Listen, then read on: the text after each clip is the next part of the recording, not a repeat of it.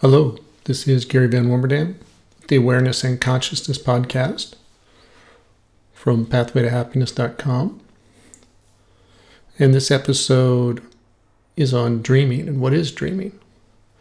And this is actually a copy of me as a guest with Eva Baronius on her Uncover You podcast, where we did a 2-hour deep dive into dreaming and understanding dreaming and what the mind's doing, really when you're awake, because it's dreaming when you're awake. And so it was a conversation between her and I on our podcast, Uncover You, for 2 hours on the mind dreaming. And I hope you find it useful. You can find out more about Eva Baronius and the courses she teaches in meditation and dreaming at her website, selfmasteryandbeyond.com, and her podcast, Uncover You, for more in-depth in the way she sees things.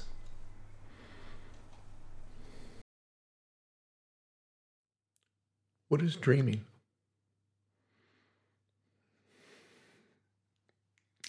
What is dreaming?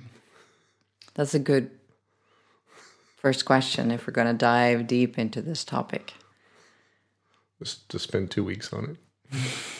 Yeah, this is a topic that I think both you and I are very fascinated, inspired, passionate about. And one that I avoided because it's too big.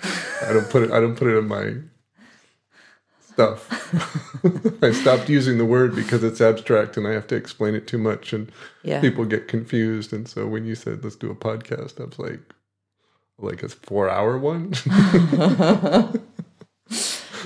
Yeah. So we could talk about this for days and weeks.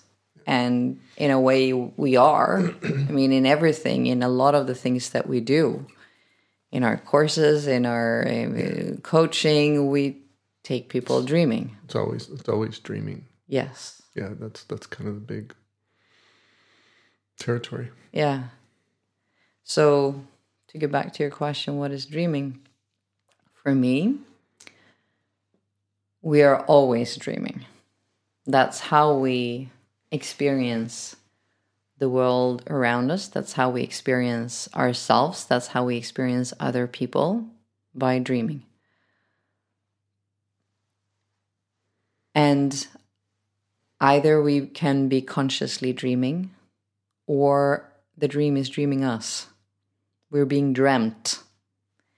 So one of the big pieces that I want to talk about today is to become that conscious dreamer. The dreamer with a capital D. Like when you're creating a conscious dream. The way you want. The way you want. But in there, you first need to realize that you are dreaming. That this is a dream and that you are dreaming.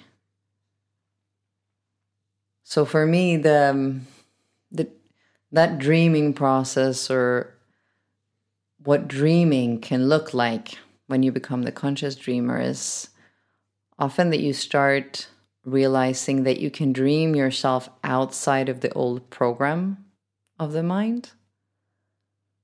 That you can dream yourself outside of the old unconscious beliefs, the belief structures that you've been operating by. Yeah, change who you are, change what you do, change how you feel. Yeah, and just realize that they are beliefs. There are a set of rules, agreements that you have put your faith in. Yeah, that you don't have to follow. That might not be true. So that's like the first, becoming the dreamer of a different dream than what you've been conditioned with, programmed with. But then there's so much more. You can dream yourself outside of the thinking mind altogether. So first you can expand that old dream bubble, that old box that you had of the old program, and you can dream yourself outside of that into a different program, into a different dream. But to me, it goes further. You can also dream yourself outside of the thinking mind. You can dream yourself as consciousness. you can, and that's when it starts to become really interesting for me, because now you unidentify, you step out of the old identification with the mind. Okay, can we back up, because I think I want to give a frame for people and say, because they're like, oh, we were talking about dreaming, they meant, I'm sure, like everything that goes on in, let's include in dreaming everything that goes on in your thinking, everything that goes on in your imagination. Your memories are a dream that you can go visit. How you picture the future, the narrator stories in your head are a dream. So the world internally that your mind is running is all a dream. And that's the language we'll use it in. And you can have dreams at night where you have a whole world and it feels like reality. You can have dreams during the day with your eyes open. You kind of imagine what's going to happen during the day. And in a way, the way your mind assembles the world outside, you look at whatever's in front of you, the mind is creating the picture of what the world outside is. Mm-hmm. And that is also a dream. And, my background, Miguel would always say, like, that dream outside, the reality, what we'll call reality, has a frame. It's like there's things in that dream that are fixed. What would they be? What's fixed? Good question. That's one of my questions I'm going to ask him next time I talk to him. I think of the frame as how the earth spins and the sun shines and the cycle of the day, planets. The cycle of the seasons, the cycle of how the planets are moving around each other, how the universe is created and structured. Yeah. Yeah, there's a certain physics to the frame. Yeah. Okay. To frame our dream. Time is part of the frame. Yeah. Okay. A construct within the dream that keeps the dream together. Yeah. Yeah. So when you close your eyes, your mind is dreaming, and when your eyes are open and you look out at the world, you have all this reference matter for a dream. You're looking at the frame, which then you can build all stories and narrative ideas on top of. So that's the big buffet. Yeah. All right. So now you're talking about the interesting part is then when you detach from pick up where you left off, detach from the identification of the mind. Yeah. And you change what you're dreaming. Yeah. But I like this. I like this step back that you did and give it the bigger picture, because when I say then, okay, we're dreaming all the time, what does that look like? So that's a really good image to give.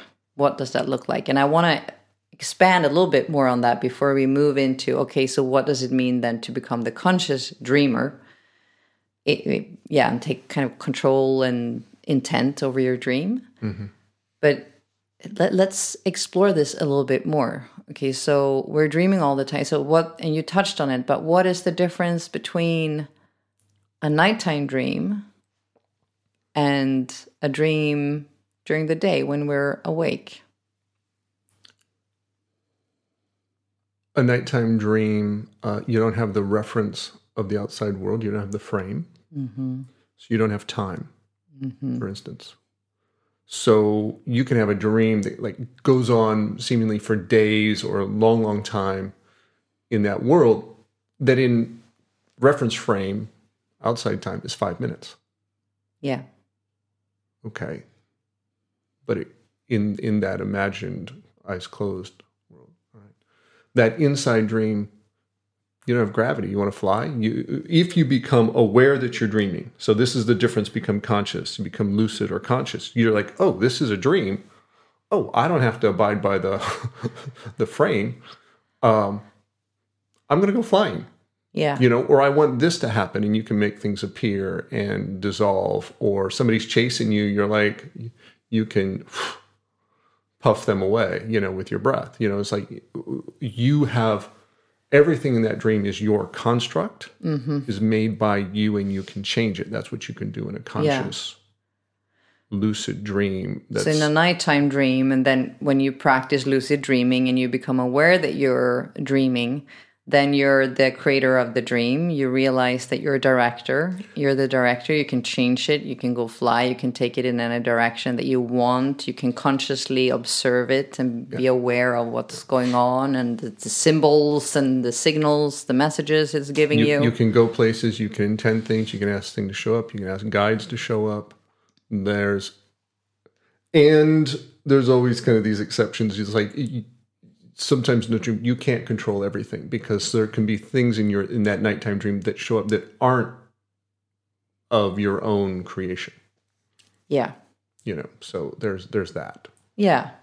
It isn't from your own subconscious or your own things. Like you can have other people show up in your dream, for instance, and you can't change them and make them do other things. They have dreamers. their own, their own will and intent in that dream. Yeah. Mm-hmm. Yeah, just like in life, other people show up and they are the way they are, and you can't dream them to be different. Yeah. You can dream them to be different, but it doesn't mean they're going to change. Yeah. Yeah. So there are things that can show up in your lucid dream that are not. Yeah. And so then the daytime dream, and you say then there are frames, there are constructs in there of rules, laws of nature, of the universe, of gravity, of time, that are keeping that or making that frame for that dream. Yeah. But then there are other things that decide our dream that we're usually not aware of, that we're asleep to, and that we can wake up to, which is our unconscious beliefs, for example. Yes. This is where the daytime dreamer is asleep. Yeah. Because you're being run by these automated programs of stories and narratives that are mostly entirely unconscious to you. And so this is why you keep doing the same thing over and over again. And even the stories you tell yourself about expecting a different result, it's like, well, because you're being dreamed. Yeah. So you're the unconscious dreamer. You're the dreamer who's asleep in your own dream, not aware that you are dreaming. Not aware that these unconscious beliefs, these agreements, these assumptions that you've made in your unconscious is directing your dream. Yeah, that your own beliefs are directing you. So then, what does waking up and realizing that you're dreaming, what does that look like? Okay, good. What does it look like? Well, my experience is usually very uncomfortable. That's the first thing that I want to share. well, you say your experience is usually, meaning it's more than once. Yes. It's not a singular event. No, it's not a singular event. It's an ongoing awakening. I think it happens over a long period of time. Okay. The awakening. Can you describe your first awakening like that? It was like, oh man. It was like, oh, that was a dream. I was just living a story that I didn't have to. I think in a way, I've had several awakenings throughout my life, even before I started doing, the self-mastery work or a conscious work like that. Mm-hmm. I can even remember times, when I've woken up from an idea that I've had, or maybe it's been in a relationship or in a work situation where I've believed something and I've lived by those rules and I've applied but then realizing, wait a minute, do I have to look at it that way? So those I would call like small awakening moments from certain beliefs. Yeah. But then the big But you didn't have the language to call it a dream. no. Yeah. I'm thinking of something similar. Yeah. So a bigger awakening moment was definitely, I mean, when I found the self-mastery work and the Pathway to Happiness website and started doing the practices in there, where I started realizing that the suffering that I experienced myself in was conditioned. Like, it was based on a structure that I had created inside of myself. Beliefs, agreements that I had made. The stories in your head, the emotional cycles, were all dreams that you had made from the past, and that were dreaming you. Yes. Yeah. So that was the big, and I remember like this feeling of expansion of just like, hold on, if this is, and at that time, I think I was still skeptical. I was like, I'm not just going to buy into this, but okay, let's play with this idea. If this is true, what would this mean? If it's true that I've created all this, if this is all resting on a foundation of beliefs, what would that mean? Oh, so I kind of played with that thought. That would mean that if I've created it, I could change it. Oh, I like that. It gives me more power. If that's true, it would also mean that I could create whatever dream I wanted to. So I think that was the big awakening moment. This is a dream, like seeing this is a dream, and it wasn't just analytical for me. Also, I understood it, but it was like being zoomed out.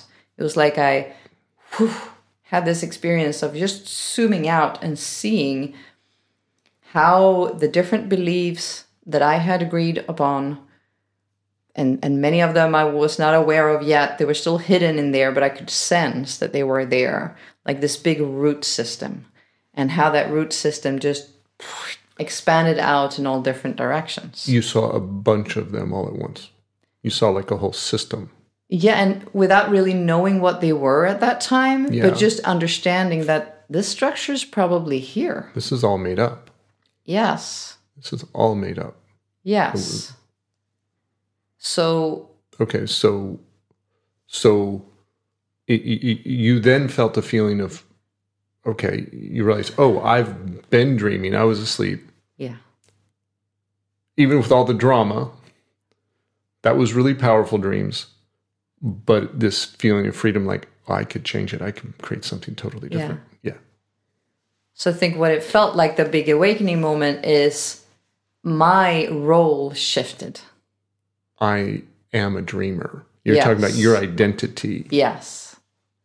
Instead of like having felt like that victim to all these things going on in my life, what I was feeling inside, not knowing how to change them, and kind of running after the train of trying to change and trying to read books and going to therapy and like, what do I, but not having this peace, but instead feeling like the victim in all of that.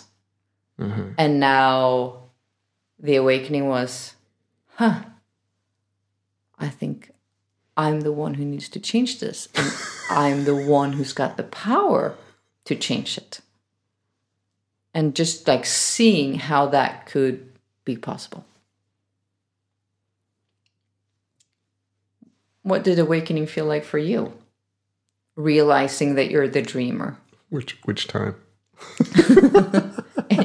Yeah, I think any other time.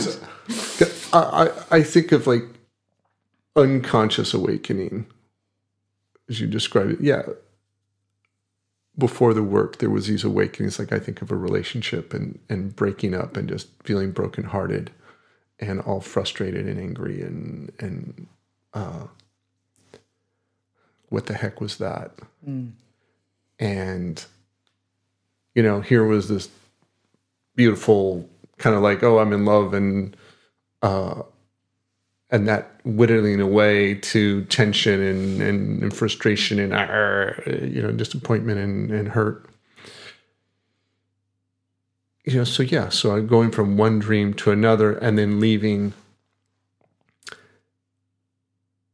and stepping out and going, what was that? But not really waking up, just moving from one dream to the other and not feeling a sense of control, and moving into a story of frustration and disappointment or blame or things like that about that loss of love. And so I'm in another dream about the loss of love dream and loss of joy. First the dream of love, and then the dream of tension, and then the dream of loss. So I never woke up. Well, not never in that process. I just move into a different story about the previous story. And that's kind of similar to a nighttime dream where you're, you just move from one thing to the other, and you don't have the lucidity, the conscious awareness to go, okay, this thing's just jumped and changed. Why am I over here now? And what happened to the person I was just talking to? And now I'm all of a sudden doing something different. You have to have a certain awareness. This is why it's so. This is like, what's the awareness level to go? What's happening here? Yeah, I'm moving from one story to another. This is so important. If you're listening, pay attention here, because what you're pointing to is like when you're the unconscious dreamer, you're shifting between dreams. Yeah, you're jumping between dreams. The thousands of thoughts a day go from one to the other, and you don't stop and look at one long enough to go, what are you doing here? Yeah. Is this true? What I'm dreaming, what I'm believing in here, is it true? Yeah. Is it? Yeah. What's happening? Why is this happening? Yeah. Why is my mind running one after another?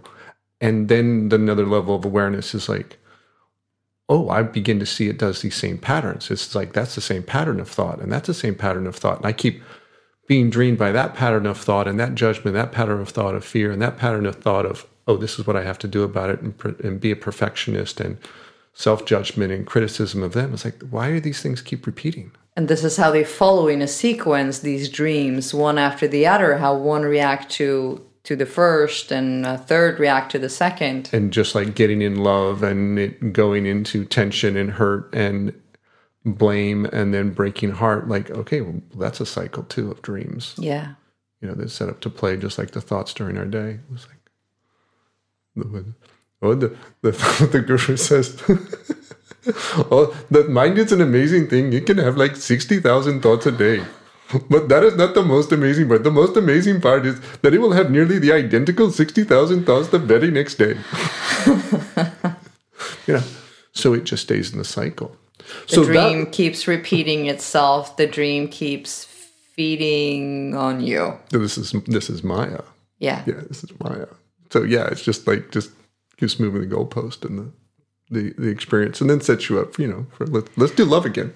And then, I want to just briefly also mention characters in here, because we talk a lot about characters, like these different parts, these different identifications within your mind that you have formed over time. Yeah. It's the inner judge, it's the victim, it's the hero, it's the princess, all of them. Yeah. So, we could talk about dreaming inside these different identities too, huh? Yeah. So it's like they carry a dream with them, these characters, these identities. Yeah. So when you shift into the perspective of one of these characters, you're in their dream. Yeah, and this is where we use the term, you're being dreamed.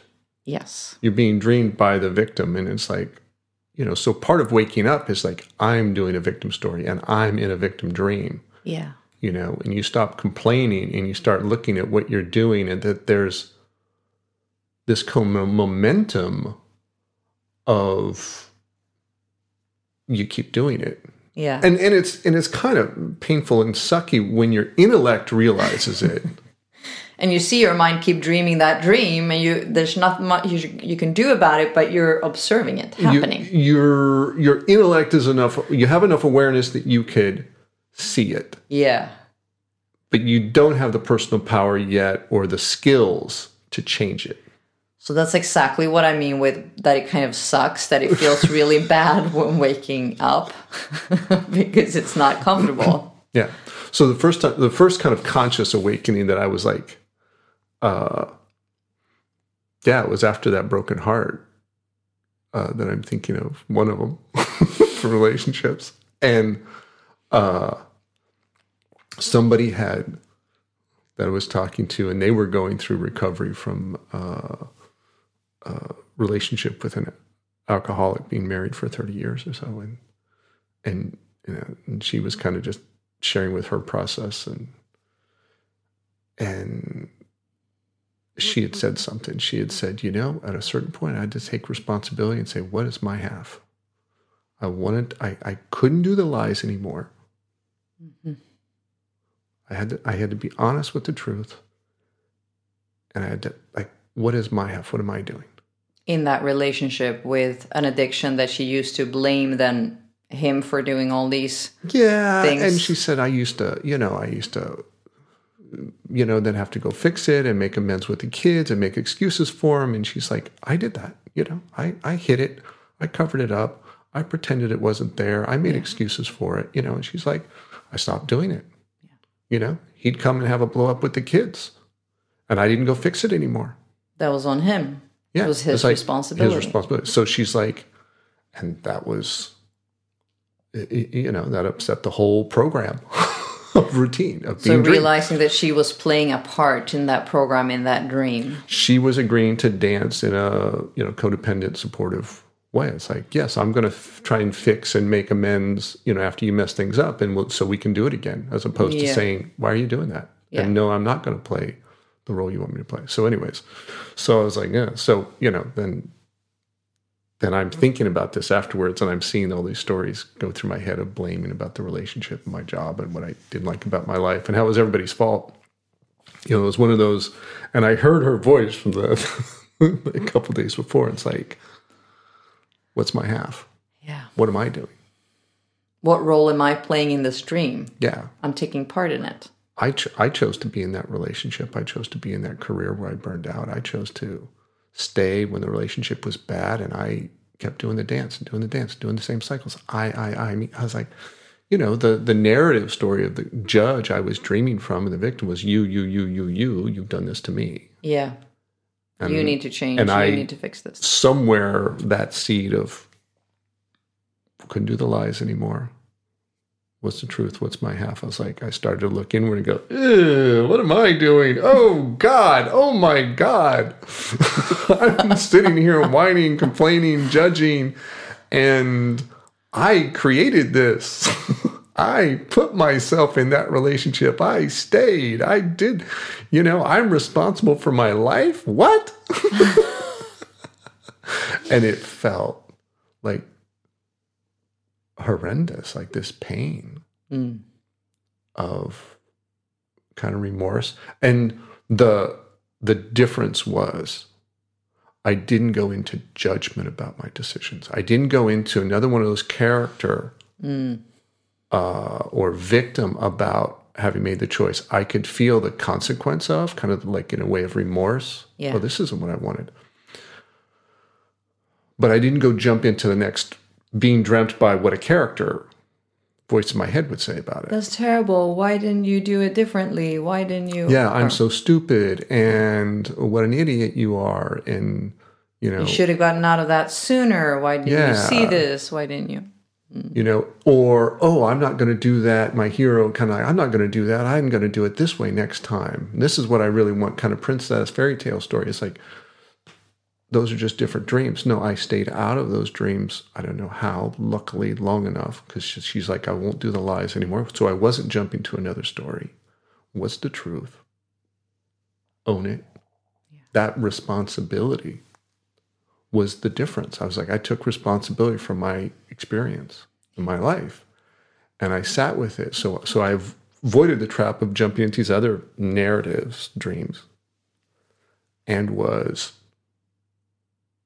then I had the realization, just same as you described, of like, if I created this, I can create something different. And I saw it as this possibility, but it came with a sense of power. I can create something different. I got to figure out how. I don't know yet. Yeah. But I know that I can, because if I did this is the dream of my life. This is the internal stories and emotional cycles and relationship. I know something's else possible. I got to figure it out how to do it. Yeah. So that was a bigger awakening, and what you're saying, that's staying with the truth of it instead of jumping into the next story about it, but just like sitting with that uncomfortable truth and let it trickle in. Yeah. Yeah. That was the difference, not jumping to another thought about it. It's like sitting with it. Yeah. And then the intent was, okay, if I created this, then I want to create something different.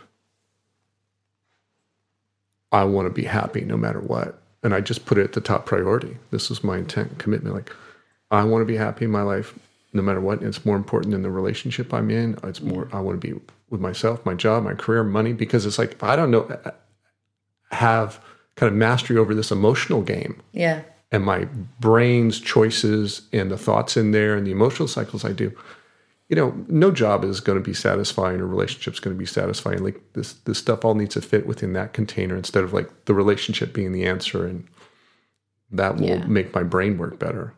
My thoughts work better. My emotions work better. So that became number one. And then, so with that intent, like I felt it through every cell in my body, like this is what I want. Yeah. And I met Miguel like 2 weeks later. Showing up as an answer to that intent. It could be, Yep. That's an interesting coincidence, not a coincidence. Yep. Yeah, I was ready. Yeah. So okay. I put an intent in place. Yeah. Yeah. Then the world was going to line up and my dream was going to go that way, however it was. So, okay, good. I think we've given an overview, an idea of what the unconscious dream looks like. Like, this is you as the unconscious dreamer. This is how the dream is dreaming you and how you're jumping between dreams. And this is what it could look like when you awaken and realize, okay, you're dreaming and I've created this dream somehow and I can change it. So I'm curious to dive into like, okay, so then becoming that conscious dreamer, what does that look like? Because to me, that's not just one level. That adventure, that game just goes on and on and on and on. 100-level video game. Yeah. And in the beginning, I think I had this idea of, awakening and then you're there.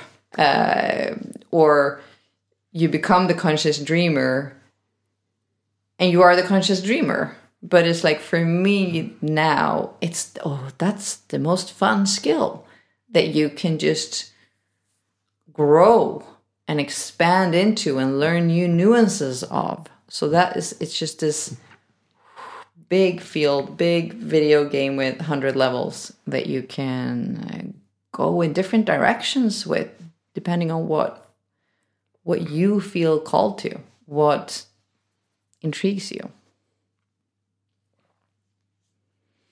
I think comes to mind is, so you wake up, your mind is still doing the same things. Yeah. So there's this whole set of belief systems to unwind. Yes. That keep wanting to pull you back and have you dream there. Yeah. That want to pull you back in the matrix of those stories. And so you're awake, but it keeps pulling you to sleep and be in automatic dreamt mode. Yeah. And so then it becomes the matter of waking up from each one of those, breaking it, changing it, dissolving it, whatever you want to talk about, breaking the habits of your unconscious mind dreaming you. So you can be awake and present. And this is for me when you move into the hunter identity. And I'm just going to refer back to podcast episode number 1, where I kind of cover this, the whole journey from the victim to the hunter to the dreamer to the artist of your life. So this kind of, you need to move into that hunter mode, you want to talk out about of the victim into the hunter, and just hunt these dreams, hunt these beliefs, and take them apart. Yeah. So that's part of it. But you want to talk about from hunting to dreaming? Yes, exactly. Okay. Because what I more want to focus on is, okay, then when you move, why isn't hunting enough? Why would you want to move from hunting to dreaming and add the kind of the dreaming skills? What do they add to this? To your skills, to your potential of living a happy life, living that's your full potential. Is just hunting and dissolving this old belief system enough? Exactly. No. It'd be boring. What are some of the consequences of staying in the hunter all the time? To me, it's like you're applying all the skepticism to your inner world and to the world, to the external world. And if you're staying in that, that's your only skill of applying skepticism. Is this true? Is this really true? And that's what I see with a lot of people in the self-mastery community and moving through our courses. Like, they've done the self-mastery course 1 and they're like, they are battling with, then who am I? Like, I can't trust this voice. I can't trust that voice. I can't trust all these character voices. What can I trust? Like, what is me? Which is another story dream. Exactly. Of confusion and fear about. Yeah, but it's also a question with the core, with substance to it, because it's, if you're shifting your identity out of all these old dreams and characters that you used to think were you, then who am I? Like, asked with that curiosity. With integrity. Yes. Yeah, not fear and confusion, but integrity. Like, who am I? What? I prefer the question, what am I? Yeah. It's like, who is a person? Who's but a what is like, oh, that's a wider buffet of exploration. And now we're inviting the conscious dreamer for me, up on the stage when you ask it that way. What am I? Because now, so let's return to that. Does this relate to the title of the podcast, Uncover You? Oh, so much. So much. Because to me, you is so much more about what you are than who you are also. Mm-hmm. And you and what you are exist underneath all these old layers. I usually talk about it that way. That's not somewhere you need to go. That's not something you need to learn to discover. It's nothing you need to become. No, nothing you need to find. It's not over there, somewhere else at a distance that you need to travel to find you. No, it's about taking apart the layers on top of it and realizing what you are not. Rumi's quote, yours is not to, seek love, but only remove all the obstacles to experience love. Yes. Yeah. So I'm kind of coming back to what I started before you pulled me back a few steps and we started talking about the unconscious dreaming. But here, all these different levels of, okay, now you can start first dreaming yourself outside of the old program. And that's the kind of who am I question. If I'm not that identity, and if I'm not the victim, and if I'm not the hero, I'm not the fixer, I'm not the princess, who am I? What kind of program, what kind of set of beliefs do I want to live by? And what kind of persona in the world do I want to be free to move in and out of? Like different expressions and different roles of a parent, of a child, of a colleague, of a partner, of a spouse, of a friend, all these different things that I want to move in and out of. So that's the who. But then there's the more. There's the dreaming yourself outside of your thinking mind. And that's more the question for me. What am I? It's okay. If all this dreaming is going on inside of my mind, is there a dream happening outside of it? Like, how far out from it can I dream? Like, do I have to stay within the frame of the thinking mind? Take that out of the abstract. Give me an example. That's good. For me, it's what I do in my dreaming practice, which we could call my meditation practice, for example. Yeah. So when I sit down and it takes me, some days it takes me 5 minutes, some days it takes me an hour to get out of my thinking mind, to just like sort through the different layers of the thoughts that show up. After this, I'm going to go work on this today. Or, I need to remember to call this person, and all the different things that's going on in there, and sinking through the layer and becoming aware of just me as presence, me as awareness, me as consciousness. So then I don't find myself in the thinking mind anymore. And I realize, is the only way I'm existing thinking? Through thinking? No. And I'm saying that now with words, but that's an exploration that you need to do for yourself. You feel it. You feel it. Yeah. Aware of yourself as a presence. Yes. And I like the word force. Yes. Aliveness. Yes. Yeah. So I realized, do I exist without thinking? Yes. That after some exploration, after some trial and error, like, yes, I do. I'm still here.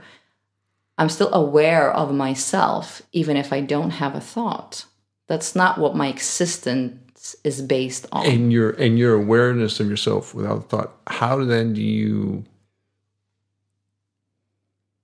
I'm trying to think what... perceive this thing that's thinking. We'll call it the mind that's thinking. You perceive it as separate. What's that?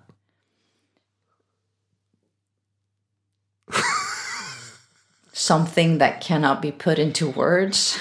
We can give it a word. We can call it the observer. We could call it awareness. We could call it consciousness. But there's something that can perceive also the thinking, because we're so used to perceiving everything around us. And then we start turning that observer eye inward, and we start observing our thinking, our emotions, our physical sensations. And then when you start asking yourself, well, if I can observe that, then I'm not that. There must be someone observing that. And then you become curious about, who is that? Who's the observer of all that? And then I like to do a little nifty trick where you then turn your attention 180 degrees around. You turn your attention around, and instead of being the one observing the thoughts, observing the emotions, you turn that attention around. It's like the rays of the sun going outward out to the earth, and you like bring the rays of the sun back into the sun. And you let your attention rest with that observer. Awareness of with the awareness of awareness. Yeah. Awareness of awareness. Yeah, I know you have fun when you take your Beyond the Mind meditation course. Students do that. Like, I'm going to do this today with them. Yes, I love doing this exploration for myself. I mean, that's what I do, and I love taking people through it, because it's such, I see, important step for people who are curious about this, curious about experiencing themselves then more than their old program, more than their thinking mind.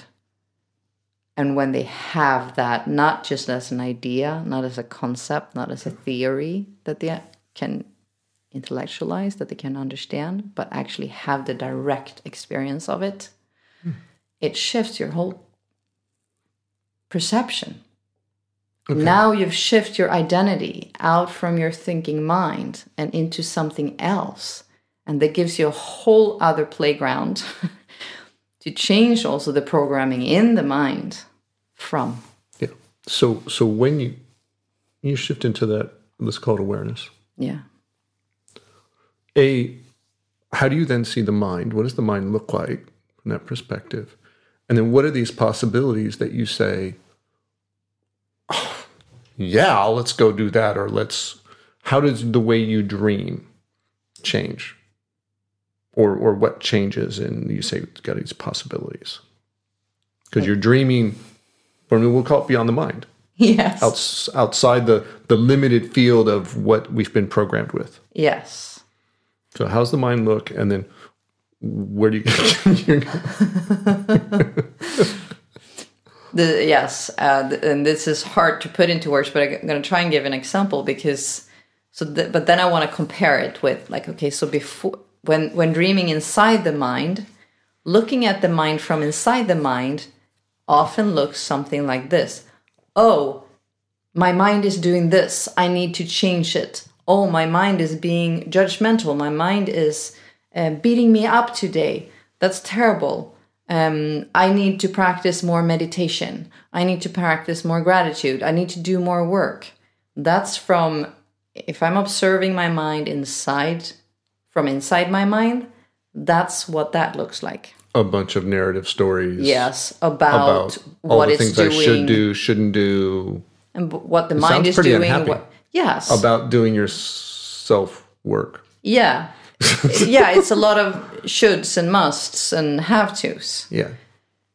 When shifting out and dreaming from awareness, experiencing from awareness, and then from that point of view, observing the mind,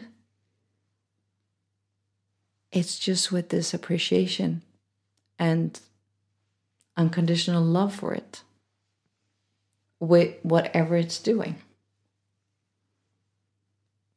It's thoughts and stories, and I can see the mind as this dream machine, as this storyteller. Oh, now it's telling this story. Oh, it's telling this story. And it's just this appreciation of it as a creation from that same divine consciousness as everything else has been created from. So it's this not run by it, but observing it instead. And from there, there's just acceptance.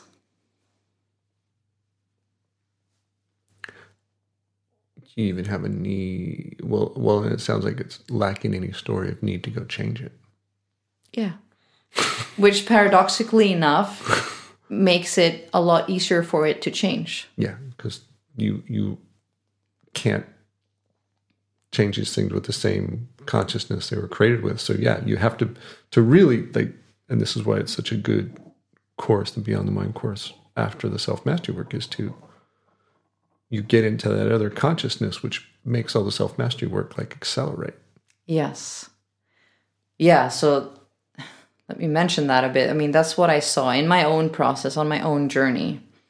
After realizing, understanding the characters, after understanding how beliefs were set in place, after understanding the emotional part of all that, and learning how to find the unconscious beliefs and take apart some of them through recapitulation, through skepticism, kind of starving them, the old programs, with shifting the perspective into gratitude, with releasing stored emotions, all the different ways that the skills in that toolbox of the self-mastery.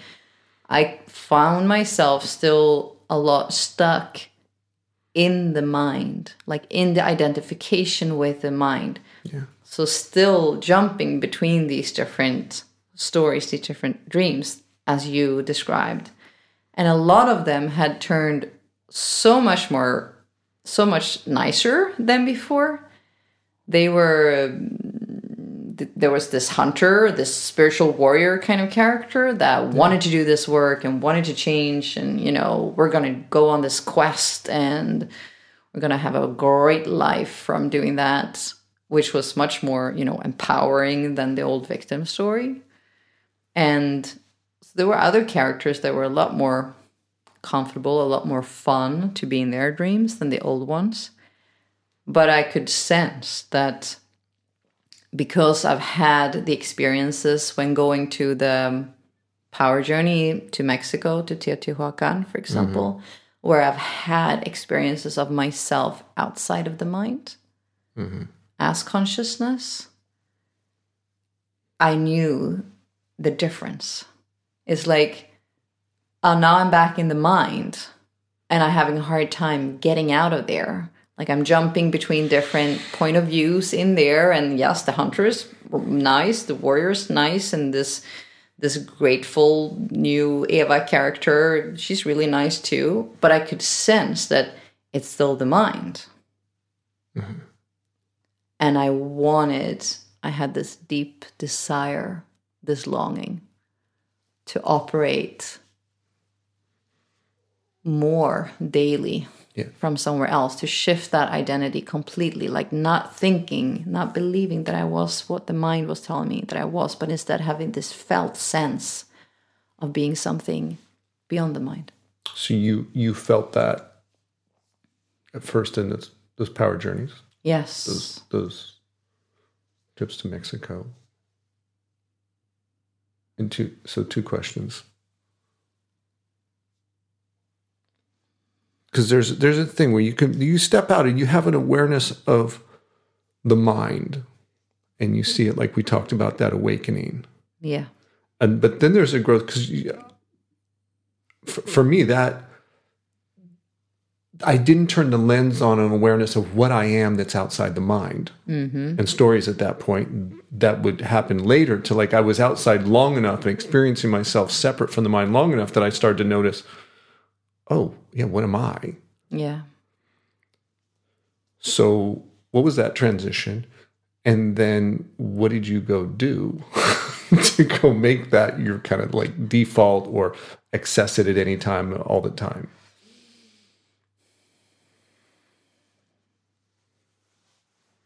Give me a little more detail. What's the transition? Like, tell me more about what you're wondering there.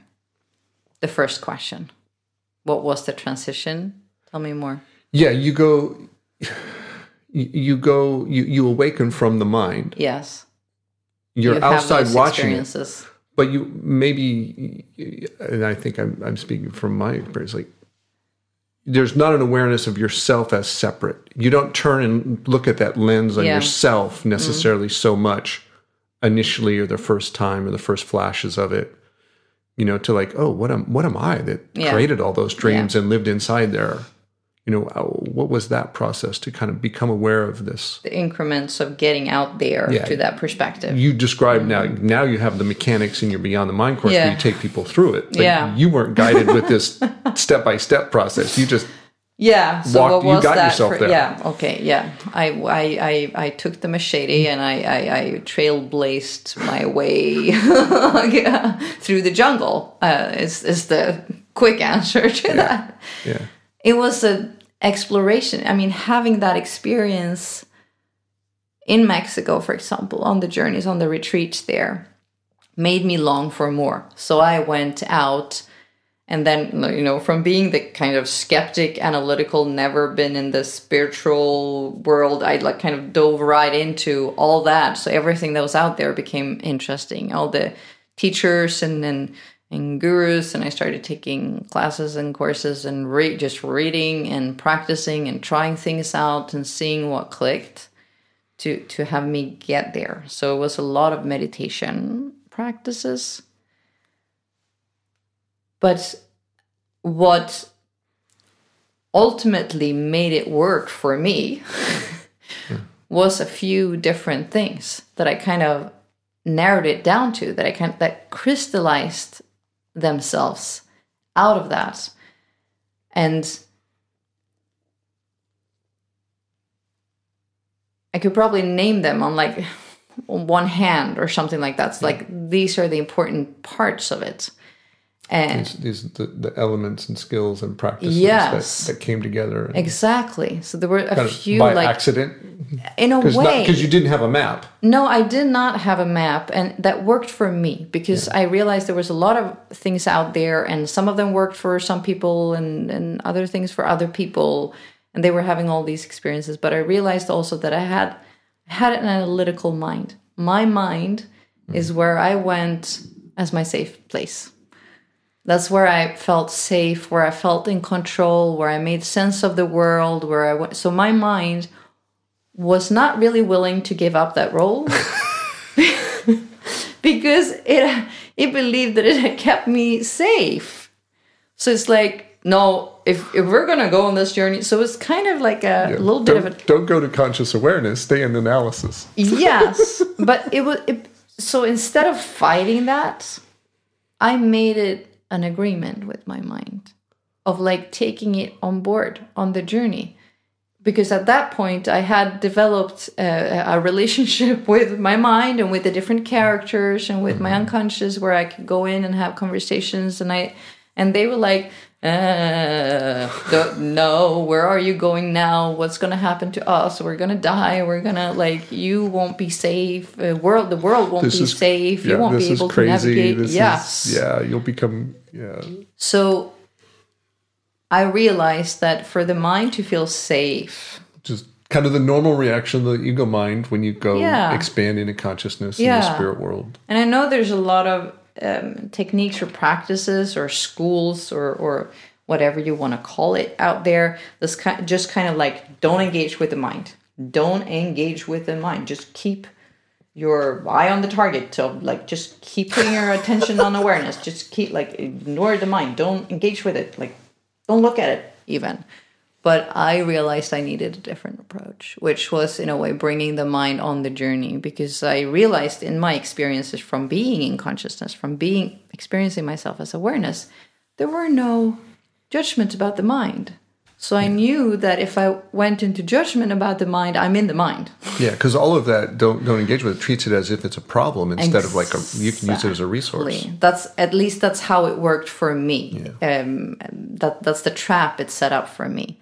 So I realized I need a process where the mind can understand what we're doing and where I'm taking it on board. So where I'm bringing it on the journey. So that means giving it a map, giving it images and pictures to understand what we're practicing and why we're doing it. Mm-hmm.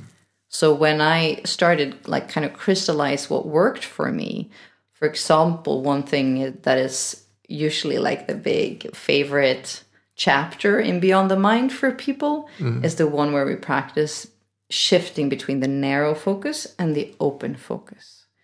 And you might have heard that before, and people talking about open space meditations and, you know, focusing on space instead of matter, focusing on the silence between things and all of that. But that wasn't enough guidance for me. I needed to know how the heck you got there. So I started breaking it down into something that my mind could relate to, something you do with your eyes when you're zooming in on one detail with your eyes. Yeah. And then shifting from that zoomed in vision out into kind of daydream eyes. So you took that kind of like general practice and you're like, you took your analytical mind with you and said, what is happening here? How's it changing my brain? How's each shift in focus change? And what's the mechanics behind shifting out of it? Yeah.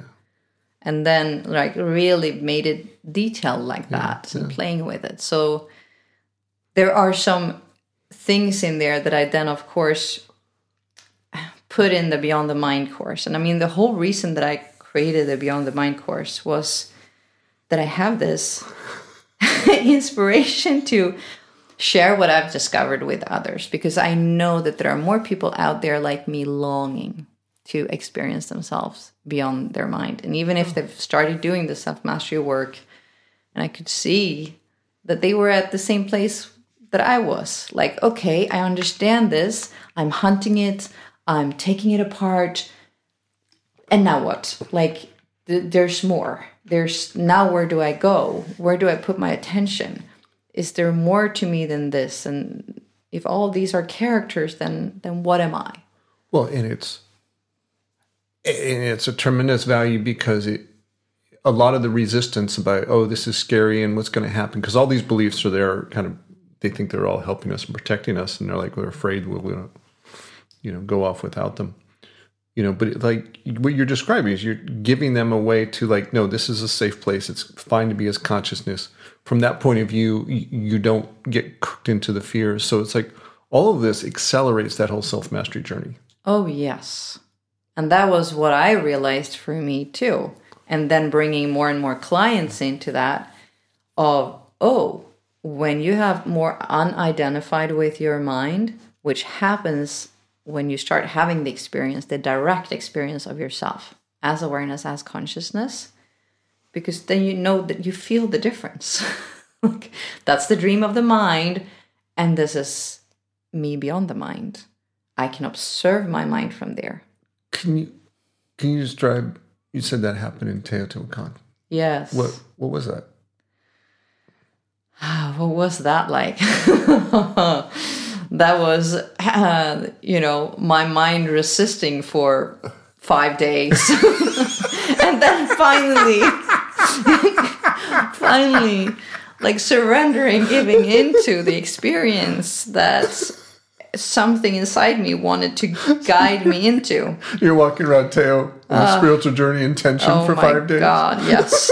Yes, in a lot of tension. So this was my first journey to Teo. I'm a little Teo newbie, showing up. Don't know, I've done the self-mastery work for... Teo is short for Teotihuacan, yes. The place of the pyramids in Mexico. Exactly. An ancient spiritual university with ruin sites, pyramids, all that. So Gary's been hosting journeys there for many years. For 20 years. 20 years. Been going for about 25 years. Yes. So I've been doing the self-mastery work, creating this spiritual warrior, this hunter character, and like, oh my God, this is great. Shifting a lot of my old beliefs, shifting out of like, don't have panic attacks anymore. I don't at all have the same anxiety level, like feeling much more elevated emotions. And I think I've jumped into one of the conference calls that you had back then, but then signing up for the Teo trip and like, yeah, I'm gonna do one of those, not knowing it all, never gone to any of those, like a retreat, a spiritual power journey. What the heck is that even? Not knowing, and like, who's gonna be there? Who are these people? What kind of weirdos would show up to this thing, And like, am I one of them? Oh my God, what does that mean? Okay, I'm going to go, but I don't want to be one of them. Yeah. They must be weird people. Yeah, so I'm just going to stay a little bit on the side here and, make sure that I'm not jumping into a cult, that I'm not getting brainwashed, and all of that. We don't bring no hibiscus tea the first day. Just keep that off the table. So that's how I showed up. But really good, so I felt very kind of conflicted. There was a part of me that was I could feel like the intent and the things that I wanted to shift and the things that I wanted to experience, that I had a longing to experience, were there. So I was very excited. But there was also this like skepticism, like, which I believe is good also, because I mean, that's what keeps you from going into cults. So that's good. Yeah. But so showing up there felt scary, felt vulnerable, because it wasn't just me doing my self-mastery work at home, journaling, sitting by myself, but it's like I'm gonna show up with all my emotions and maybe reactions and scary things and vulnerable things in a group of people. So my mind was protecting me a lot that week. And I have... stayed by yourself and not talked to a lot of people. Yeah, well... both. Feeling that narrative in the mind, feeling, we're walking around on the grounds, we're doing little ceremonies and rituals, sitting in groups in the grass, and like, what the hell, am I part of this? What do people around think of this? This must look crazy to them. This must be, all the other tourists looking at this. Am I part of this crazy group now? Like, what is this? So part of this narrative going like over here in my mind. And that, of course, like my mind trying to keep me safe. Like, what is this? And this is how it's used to protect me from before. Were you watching it tell you this? Yes. Oh, am I part of this group? And what are other people thinking? And so you're watching it do all this. Yeah. But also, I mean, my nervous system reacting to it. So I'm kind of sitting there in some tension and not being able to dive deep into some of the practice that we're doing. It was very new to me too. Yeah.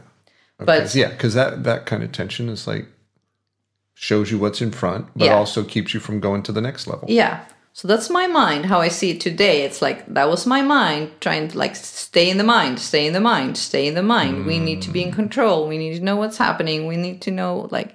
Stay analytical, study this situation. Yes. Yeah. And don't go into experience. Yes.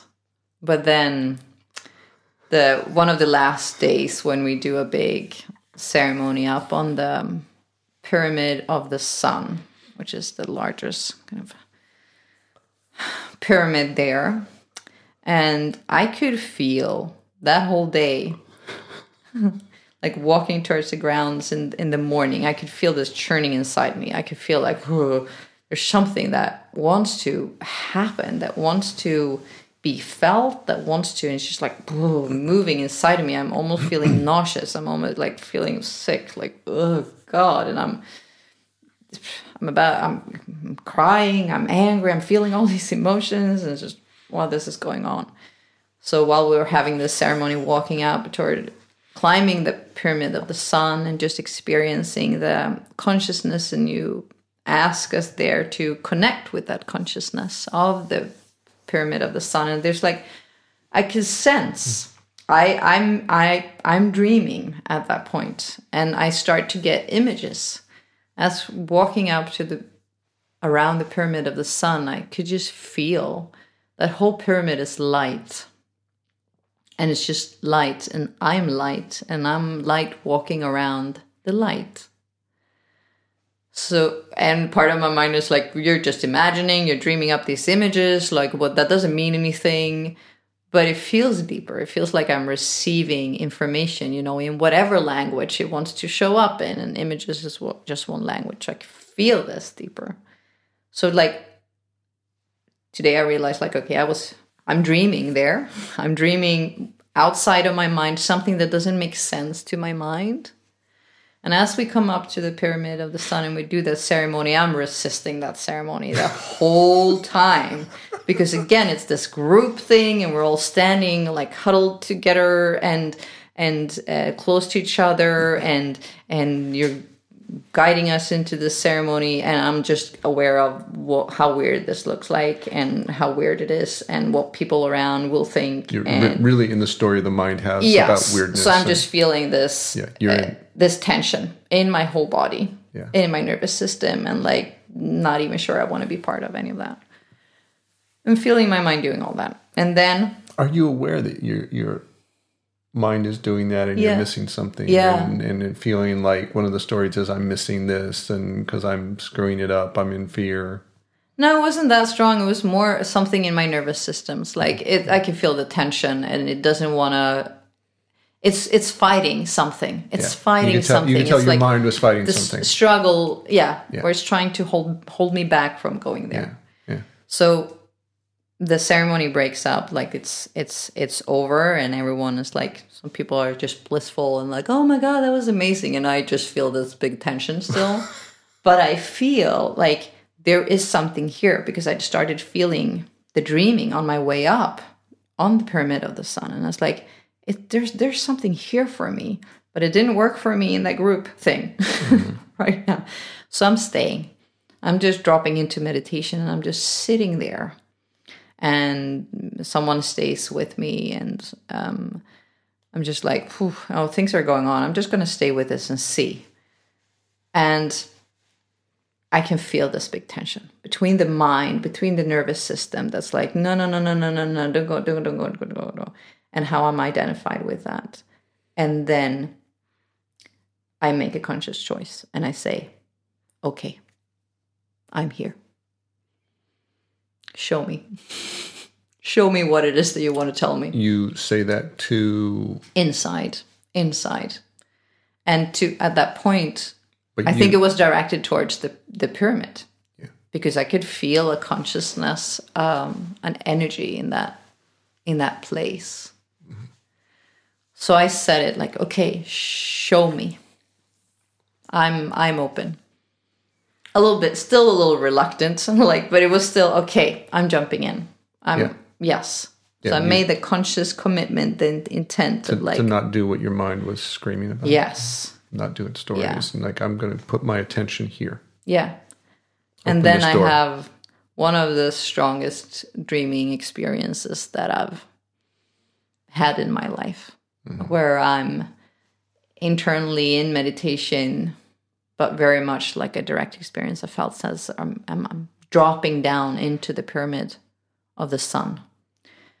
And there's this empty space, this cave underneath it, and I'm in this cave. And I'm floating in the air.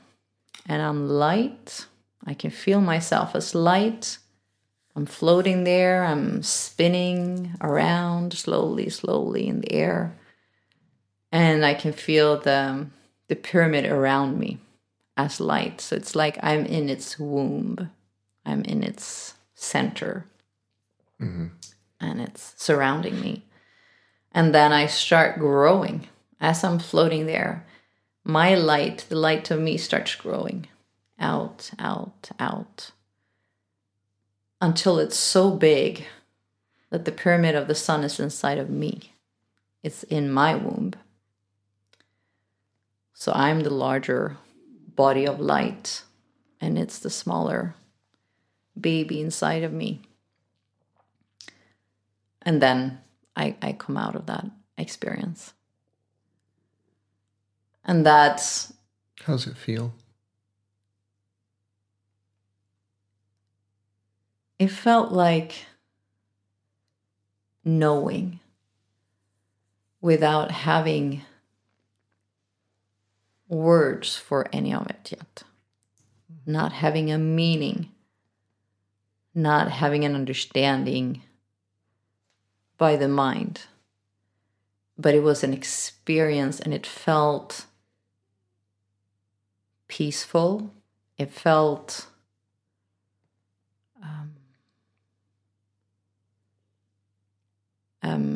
there's something more. It felt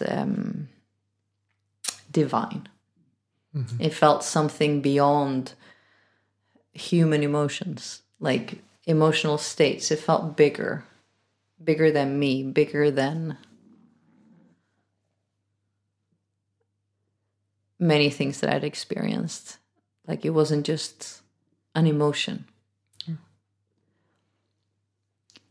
So that was my first big dreaming experience outside of the mind. A sense of yourself that I'm dreaming, there's this whole world to explore. Yes. And the mind is just, I have to separate from my mind to do this. Yes. So, I mean, that experience changed my perception of, I mean, many things, but I think ultimately it changed my perspective of myself as that skeptical, analytical person that has to have everything under control. No, if I could have that experience, I was like, there's more to me. There's more to me than that. So it changed the old identity that I used to believe in about who I was and about what I was. Yeah, it was no longer who am I? It's like, what am I? Yeah, both in a way. At that point, it changed both. Did it make you more curious, or did you feel like you had an answer then? Or? Oh, it made me a lot more curious. If I can experience, I want more of that. Okay, if I could do that, then yeah. Like, what else can I do? What else can I do? What else can I experience? What other messages and dreams are there to have out there? Yeah. So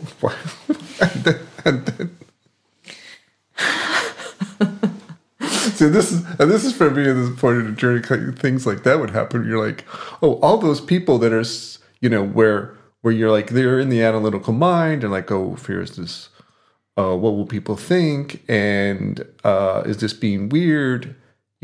Living like that is crazy. Exactly. Oh man, when I came back to Teo next year,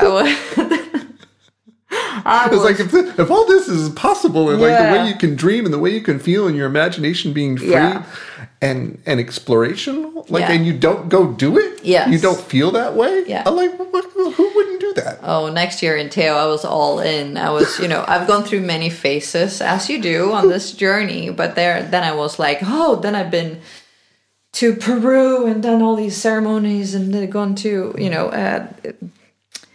yoga teacher training and done shamanic work, and I've done all this. So then I've my pendulum has swung all the way over to the spiritual identity side.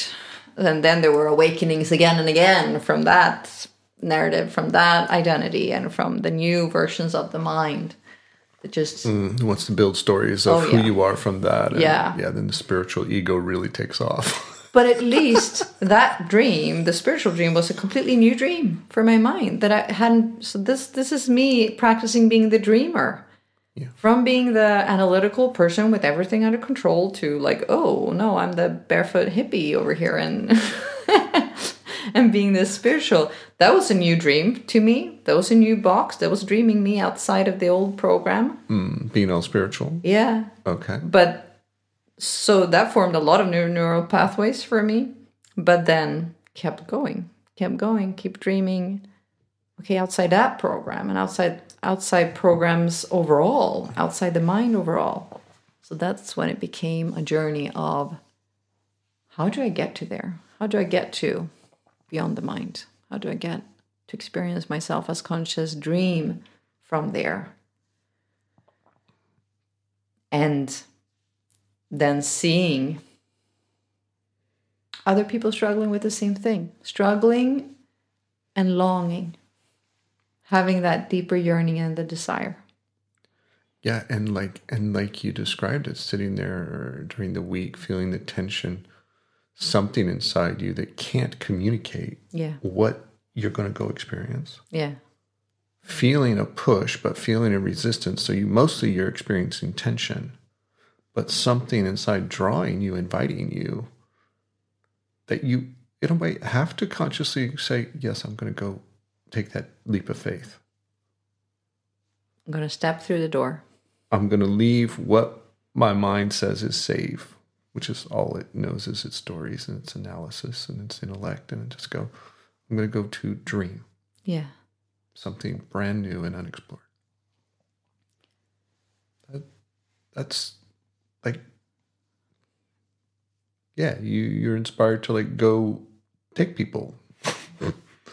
Yes, and I think for me through that process. Yes, and that's why a lot of people that show us up have to me into my courses and to as private coaching clients too have that background of being used to really operating from their mind, being in control of things and feeling that that's the safe space. So accomplishing things in the world has often not been a problem for them, and just, but then not often wondering if it's possible for them to experience themselves as something else, because it feels so rigid. It feels so kind of stuck, this old pattern.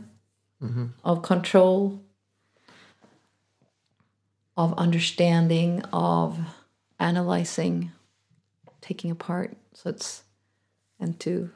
that's what I feel is part of my mission. I want to let people know that it is possible, even with that kind of mind program of being analytical understanding. So that's. For me, my life has changed so completely.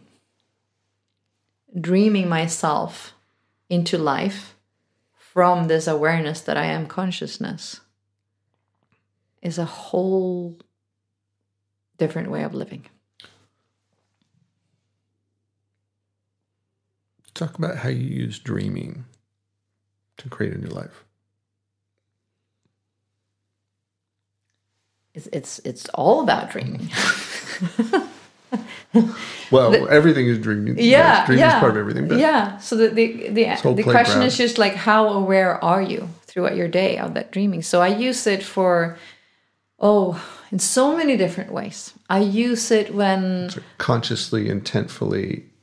Yeah, I use it when I set intent for how I want to grow my business. I use it what kind of courses I want to create, what kind of transformation that I want my clients to have, what kind of change I want to be part of in the world. I dream how I want the world to be. I dream how I want my relationships with my partner and with my daughter and with my friends to be like. I dream how I want the relationship with myself to be like. How I want to meet myself, how I want to love myself. But I also dream in a way that's not so much about me. Because all those things are kind of centered around the human Eva. Mm-hmm. And I love that human. Like, she's great, and I want her to have great experiences in life and dream her life the way she wants to. And let that keep shifting and changing. But to me, the dreaming is also being out for a walk in nature and connect to that dream of that forest. Because when I started experiencing myself as consciousness, now I can sense consciousness in everything else. I can sense it in places. I can sense it in a stream, in a river. I can sense it in the ocean. I can sense it in a tree, in a flower. I can sense it when going to Teotihuacan. I can sense the consciousness of that place. I can sense the consciousness of the masters, the teachers that have built it, that have left their consciousness there. So just for me to go on a walk in the forest and connect with the dream. Let that dream me. Let that dream in to my dream. It's the pleasure to dream the dream of the forest and the trees and the water and the sky. And then you also start recognizing what dreams feels good and what feels less good. Like going and sitting, going through the morning traffic into town. Going on the subway on a busy commute. How do you can feel the dream around you of busyness, of stress. Like, do I want to take that dream out, or do I want to transmit a different dream that's coming from inside me and out? So that's for me a lot the conscious dreamer. Like, you're the one in charge of your dream. You can shift it and move it.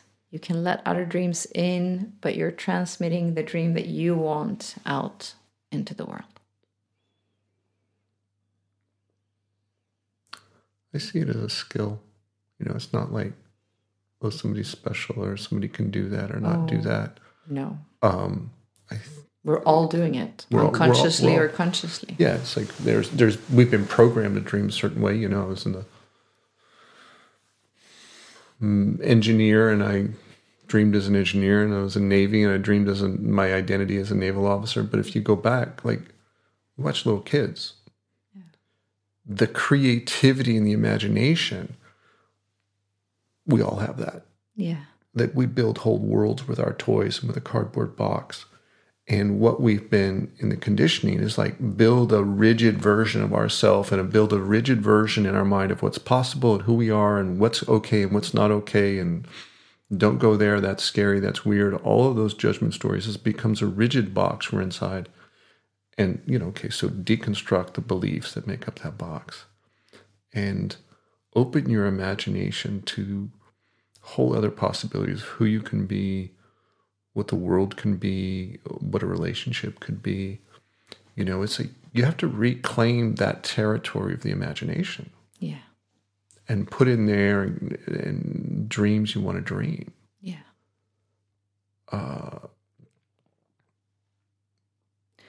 Well, how did that process look like for you? Because, you also coming from a kind of analytical dream, like you touched on. Okay, you have the engineering background and the naval officers, like very strict. And when you started having experiences of dreaming of yourself as consciousness, how did your mind react to that? How was that transition for you? Skepticism, fear. I think of the first one of the first ones that comes to mind, like the reaction of the mind. Yeah. All right. So I didn't have a lot of tools. I didn't have a course. I didn't have an online. I'd show up to events with Miguel, and I kind of had a rough idea of some things to do. Okay, pay attention to dreams, write them down, do some meditation, and hunt my fears were the first kind of 3 tasks. And later, I got into an apprenticeship with him, and but I thinking of the first time, like kind of dreaming of what might be beyond the mind. And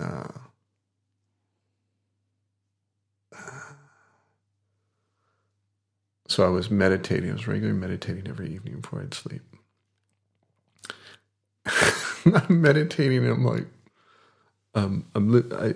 You're by yourself at this point. It's like your evening. I'm at my parents' house this time. Mm. And it's your evening meditation by my yourself. evening meditation by myself in my bedroom, and Miguel shows up. I feel him. Like I kind of have an idea. He's not knocking on your physical door. He's not knocking on the physical room. door, but it's so real. Like Miguel is here. I probably had been on one power journey with him so far. That would make sense. Yeah, something like that. And I feel like I just know Miguel's here. Well, that can't be. And I dismiss it. Like, after 6 or 7 times, 3 or 4 times, whatever, dismiss it. I'm like, no, Miguel's here. Like, what? Okay, whatever. And I like so much so that I open my eyes, I look around the room, like, is he here? And I'm like, no, he's not here physically. I close my eyes and I'm like, could he be here, like, presence? No. And then I just keep like, he's here. I open my eyes again, look around, like, okay, he's here, but not physically. Okay, so I finally my mind finally accepts he's here as consciousness. I wouldn't have that language at the time. And he's calling me, he's like, let's go. And I'm like, go where? We're here. And he's like, let's go. And I'm like, I guess we go. And I don't know, it happens by accident at first, but I leave my body and now I'm traveling with him. And it was, so that I think it's the scene in Contact where Jodie Foster's at the end dropping through. Yeah. And she's like traveling through this wormhole. Yes. When I saw that, I was like, yeah, I did that. That's it. I know that. Yeah. And we pop out and he's showing me things. And he's teaching me. And then at some point I'm back in my body and I'm there in the room meditating. And I'm like, and it took a little while for the mind to then start making a narrative story. Yeah. That was fearful. And I think... How long after? Minutes, hours, days? The fear story developed, and I was probably got stronger over about 3 days. To where I'm calling my friend who was like introducing me. I've been working with him a couple of years and going, okay, this happened. Am I going crazy? That was the fear story that was developing from the mind. Yeah. That this new experience happened. Yeah. And, because, okay, this did not fit with, all my engineering studies. It was nothing that was in that. This. Yeah, it wasn't in the curriculum for the engineering. And I wasn't in control. And so the mind wanted to or we could say the program that was dreaming me of the mind was no longer in control of me. And it's what became afraid. Because I was like shaking the box and the box was afraid that with this new experience and put a hole in the box. And the box, my mind didn't like that. So what I would come to realize later is my mind was afraid, and I could feel it, but I wasn't. Yeah. And she's like, oh yeah, that's fine. Kind of like, you're fine. Kind of like, oh, okay, well then, all right. And so I was easy to believe her, and that was whatever reassurance, and let's continue on. Yeah. But that's And then later, I know your dreaming practice with Miguel just, kept growing and expanding, because later on with him, you did a whole dreaming group. This was, I was with him a couple power journeys a year, and then it was like in 2000, I think. He started even just to teach in a dreaming group, which goes to what he studied with his mother, which was this very intensive practice. And so it was about 40 of us, and we met together a weekend every month with Miguel and did this, would sit for hours. And just to be clear, if someone's listening to this who doesn't know you or us, which Miguel are we talking about here? Miguel Ruiz. Yeah. Author of the 4 Agreements, the 5th Agreement, the It came from a Art of Living and Toltec, Dying, from the Toltec lineage. tradition in Mexico, from what that is, we'll call Nual background of Toltec, and that, it's like even at that point in like 2000, he's like, even let that whole tradition go, and he's like, okay, we're not using any of that language anymore. And that box is also gone. Yeah, it was just a system. Yeah. Like every spiritual tradition has a system all pointing to kind of the same truth. Yeah. Because he didn't teach as much Toltec so much as he taught, from a Christian point of view, and Moses and Buddhist and Hindu. Taught these practices from the Tarot and all these different traditions. Yeah. So that, we were never going to get comfortable or locked into any one of them, because it's like, well, that's just a system. Yeah. It's like, use it to get the truth you want out of it, but don't get trapped in the system. Which is also a dreaming skill, huh? Yeah. Dreaming these different consciousness of the different religions, of the different teachings out there.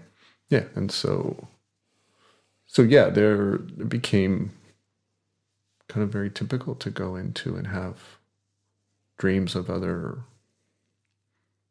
all sorts of things. Yeah. So what would you say is we've talked about it with different stories, but how could we summarize for people listening? Like, what is the reason moving from the hunter into the dreamer? And I think I've mentioned this before, but it's not about letting completely go of the hunter identity, but it's like keeping the hunter skills and applying them when needed, but also adding the dreaming skills. Like, what is the big benefit of that? Why would you want to do that? If you haven't been convinced by the stories we've been telling.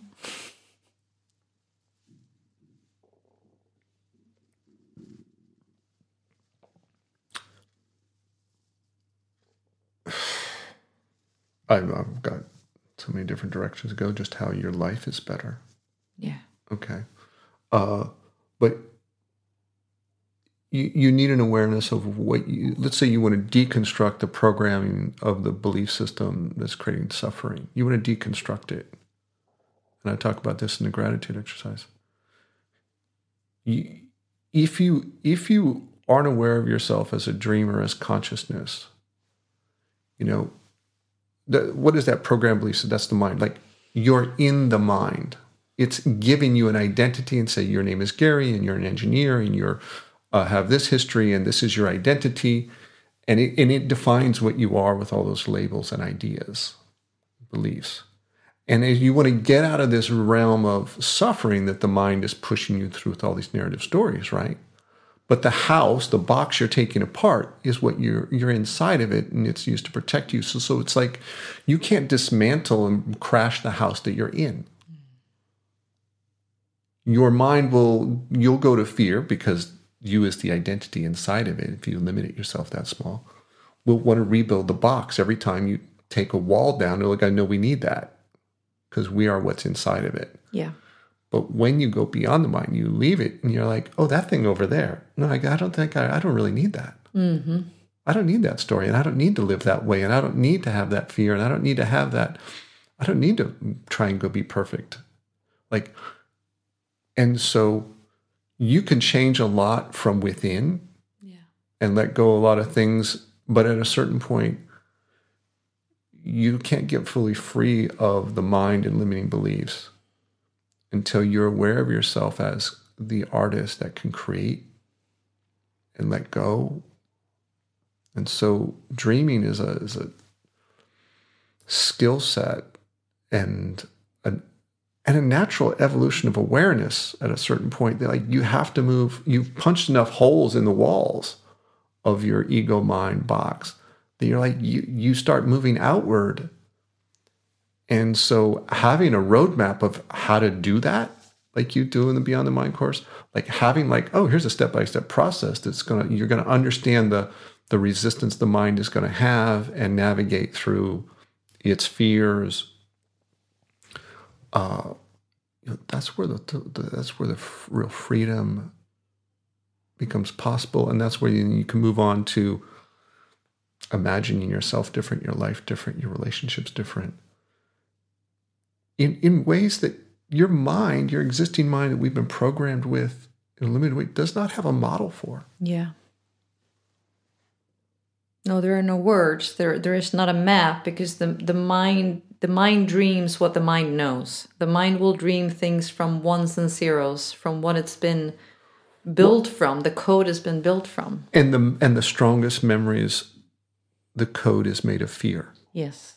Okay, because fear and pain is what most of those strong beliefs are made from, because love just flows through, and everything is love. Like, we can just continue. So all the good experiences of love and joy, like, we haven't had to make an agreement about that.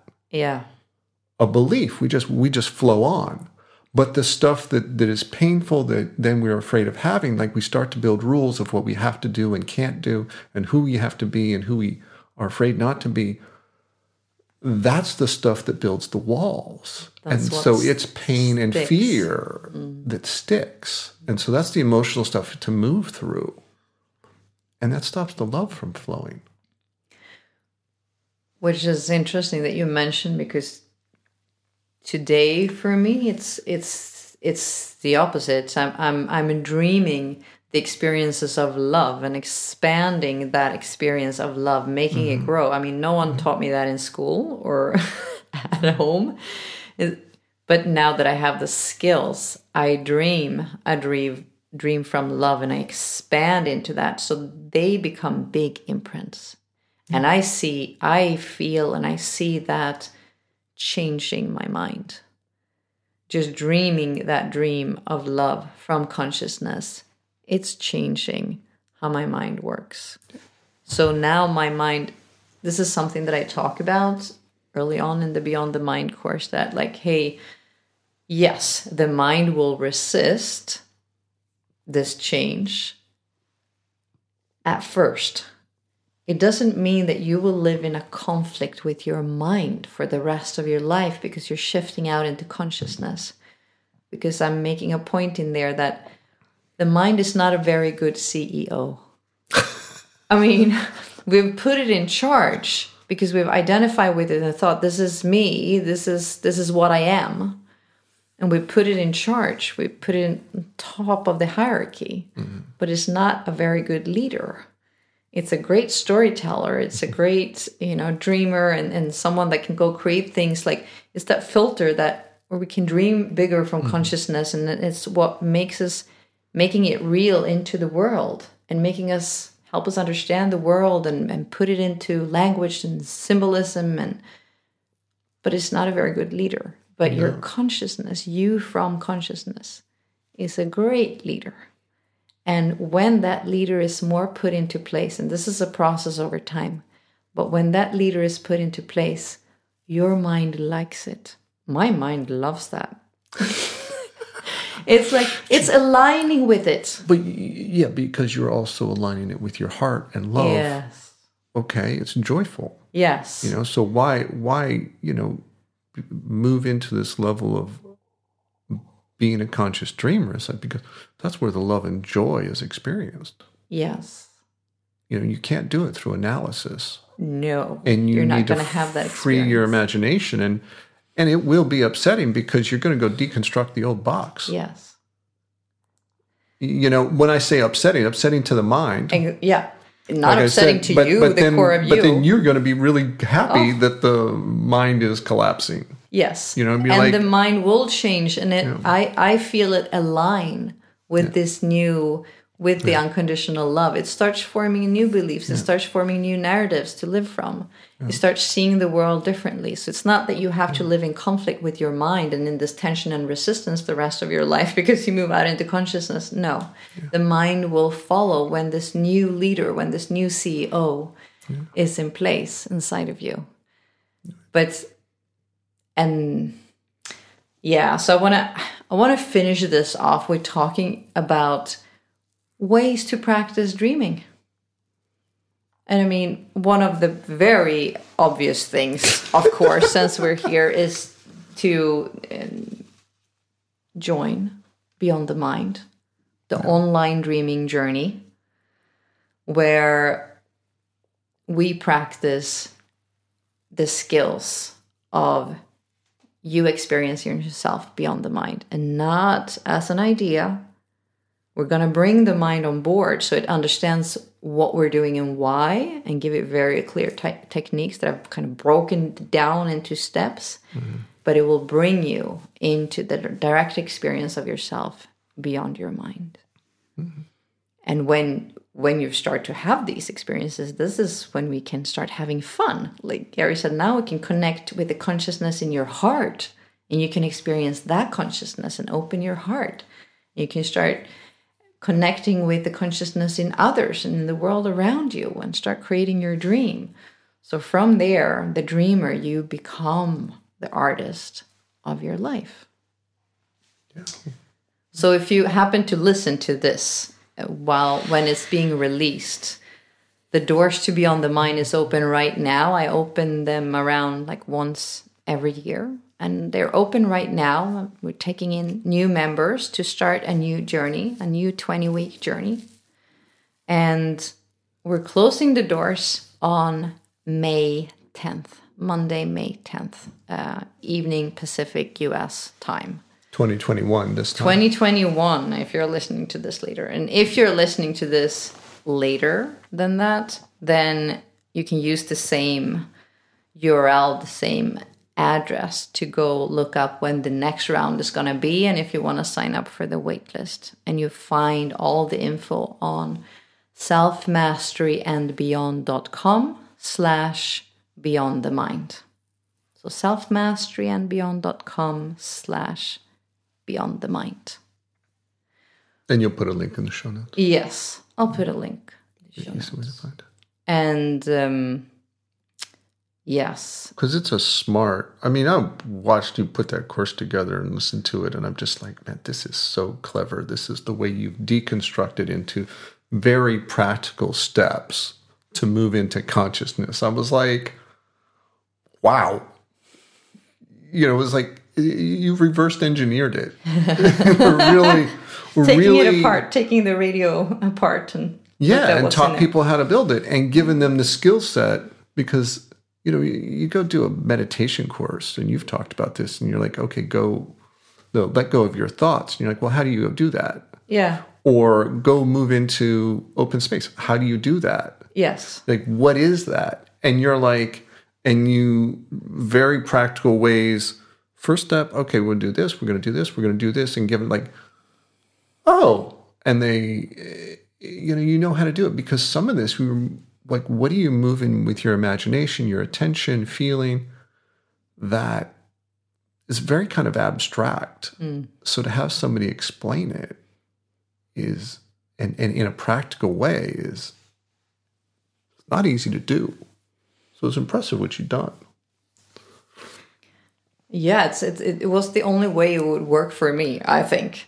I wasn't happy with the instructions that I got, or many of the instructions that I got out there, because I found they were either one of two. They were like, either they were very analytical, and I lacked the feeling, I lacked the heart, I lacked the dream, because I've had that experience of consciousness, and I wanted to connect with, you know, the teacher's consciousness, and I wanted that to bring me there. And so if it became too dry, too theoretical. I was like, I can't feel it. I don't know. It's just words to me. Yeah, no, yeah. And or it was on the other scale where it was just feeling, and it's just like, oh, just go with the flow and just let go of your thoughts and just float downstream of the stream of consciousness. And I was just like, my mind would go, I don't know how to do that. Like, that's just like, too where is that stream of consciousness? Fluffy and woo-woo. Like, and my mind started reacting to all these words, that was too woo-woo and spiritual. Yeah. So I wanted to combine something that would be both, that you could follow along and understand, that was broken down into steps, but where you could still feel the consciousness, the heart, the dream. And a lot of attention to that point of choice. Like when you talk about sitting on the pyramid of the sun, a lot of awareness and time with people. What is the mind doing? Yes. And observing the mind while we're taking this journey. And seeing how it wants to resist you taking it, and all the little things you can do along the way to relax. Yeah. So that you're more comfortable. Oh, I'm going to take this choice. I'm going to take this leap, maybe in a small way. And, it's not necessarily dive into a pyramid and go to light. First step, but like in a way that the mind is able to handle. But a lot of awareness sitting in that space of what's happening with the mind, so that you grow in awareness, so that you are able to then make a choice. So like that's a whole gestation process of awareness growing. Yeah. To be with the mind while it's in that state of resistance that you cover, all throughout the course, because it's going to show up. It's going to happen. Oh, yes. And the mind is going to create all these different obstacles in forms of expectations and images of what this should be and look like. I'm just dreaming now, like how different minds listening to this episode will dream different versions of dreaming, like what that is and what consciousness looks like. And some of you listening might think that, they've described like this images that they were dreaming, so that's what dreaming means. Like, it's always images, and you're gonna have these, you're gonna see visions. Like, no, that's just one way. And for me, it's so much more about feeling and sensing. So that's why I spend a lot of time in that course, also learning to just experience the difference between thinking and feeling, thinking and sensing. Particularly for the people who are our clients, they're kind of high level thinkers and analytical, and they're engineers and programmers and such, and so it's like artists, actors, directors, doctors, there's all of that, and like what, but all the schooling has left us in our head, like, so that's everybody. Years of school, like, okay, but what's direct feeling? What's direct feeling? And so. I think for me now, dreaming is principally, it's a feeling experience. It's a low flow. That's how I like to dream. Yes. It's like, it's all about how do I want it to feel? Yes. And it might show up in different languages, like images or like thoughts, but it's the feeling underneath. Yeah. So. Anyways. Yeah, this. So if you're curious and if you really want to dive into this skill, learning the skills of experiencing yourself beyond the mind, you're very welcome into the Beyond the Mind course. And I would encourage you, especially if you're maybe thinking about going to the Power Journey in Mexico, in Teotihuacan, combining the two, because I've also set it up, and especially this time, because we hope we'll be able to go in October 2021 after the whole pandemic situation has settled down a little bit. But preparing yourself to experience Teo, experience that place from a more sensing, feeling, dreaming state, than trying to think your way through it or trying to resist your way through it, that I did my first time, which is also, fine. You're going to be fine. You're going to get there. It all has its place. But if you feel like, I want to jump, I want to explore what else I am beyond the mind, then taking that course, coming to Teo, because that's how I experienced it, going to the retreats. And I wanted to make it available for people that also cannot go to retreats, to physical in-person retreats. Yeah. That you can take that journey and feel that from the comfort of your own home. Dream the consciousness that's in Teotihuacan, and not limited by what your program belief says is the story. Yeah. But other than that, if you're not ready to jump into Beyond the Mind, Gary, what would you say? And I want to share something too, like would be a way of just like practically practice your dreaming skills, like in your everyday life. Anything where you are extending your imagination in a new way. Okay, it doesn't have to be complicated, but first of all, any new experience. Yeah. Get out of your comfort zone. Yeah. Go travel someplace new, although in the time of COVID, travel someplace new, have a different conversation, start a different conversation. So, I mean, those are little ways to give yourself experience that move beyond your normal routines of the box. Okay. But you can do that by painting. Practice being an artist where you're like, what are you going to do? Engage your mind in a visual way and get out of a story and lose yourself there. You lose yourself there, but you're going to experience yourself in your mind and your relationship in a different way. You can do it with music. You can do it with dancing, a guided journey. But then ideally, you want to be able to guide your own journey. You want to be able to sit and meditate and not just follow a guide of, whatever the app journey is, but go on a journey that's where then you have the skills to take control of your attention. Say, okay, I'm going to go here. I'm going to go dream. What do I want my relationship to feel like? And open and have that space that you can imagine feeling it. So that's extending the level down the road, perhaps. I didn't have that skill in the beginning. But a practical way is like, read fantasy. I didn't think of this, it's like, but to imagine a different world, reading Hitchhiker's Guide to the Galaxy, just nonsense that's funny and entertaining, or Harry Potter, reading a book that... The Chronicles of Narnia, which I read when I was a kid, over and over again. But to open your mind of great stories and adventures that your imagination is dreaming into a world as you read that book, And I think that's more effective than, say, watching a movie. You're just absorbing the dream that somebody else made. Mm. But, allowing yourself to go on a journey, say, with a great story that you're reading. Yeah.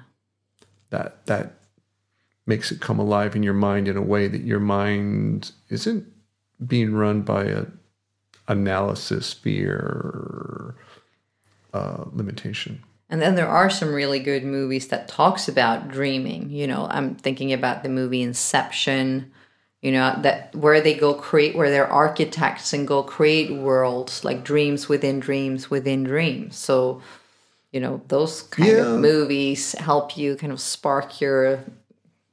Get you out of the box. Yeah, and get you in touch with that idea of yourself as the architect, of yourself as the director, of yourself as the dreamer. Yeah, to stretch your imagination. Yeah, anything where you're stretching your imagination. So those are good movies. I'll have to repost my movie list. Uh-huh. So. Mm-hmm. And something that I want to share, except I second everything that Gary said. Yeah, those are intro ways to do it. Yeah. Another way I like something that I've found being effective for me is to have these little questions that you can ask yourself throughout your day. That's just, you become a little program, a little mantra in your head that you can repeat to yourself when you wake up, when you brush your teeth, when you look in the mirror, when you drive to work, when you take a walk, while you're cooking. And one of those that's been, one that I know is very common is repeating to yourself, I am dreaming. Or ask yourself the question, am I dreaming? that one has never had a really deep impact on me. Like, I've been playing with it, but one that has had a deep impact and a big effect on me is just telling myself I am something way more strange than I'm imagining myself to be. So that's a statement that I then kept making throughout the day. And just a reminder, like, whatever I'm dreaming, whatever I think myself to be, it's not it. I'm something way more strange and way more formless and something beyond that. As long as the word strange to you doesn't have like this judgmental, fearful, weird connotation. No, strange like in a good way. I'm so much more different. Yeah, if that word strange has that connotation, then use the word different. Yeah, feel free to change that so it works for you. But for me, the word strange worked because that's like intrigues me. Like, oh, I'm stranger than this. I'm stranger than this person, this human standing here making a salad. Like, oh, I'm dreaming myself doing that, but what am I beyond that dream? Who is dreaming? Like, I'm something formless, something that I don't know what it is. So just that reminder for me has like kind of opened up my perception and my imagination. Yeah. So if I'm going to throw in a question, I would say I'm dreaming, but I'd like to phrase it as my mind is dreaming. Yeah. And there's an awareness of yourself separate from the mind in that phrasing. And then you can add like, my mind is dreaming, and it's probably dreaming in a very limited and often fearful way that is only just one option. So it's like, I'm aware my mind is dreaming, and it dreams in a limited way. So according to a certain set of rules and beliefs. Usually made out of pain and fear. And it's like, yeah.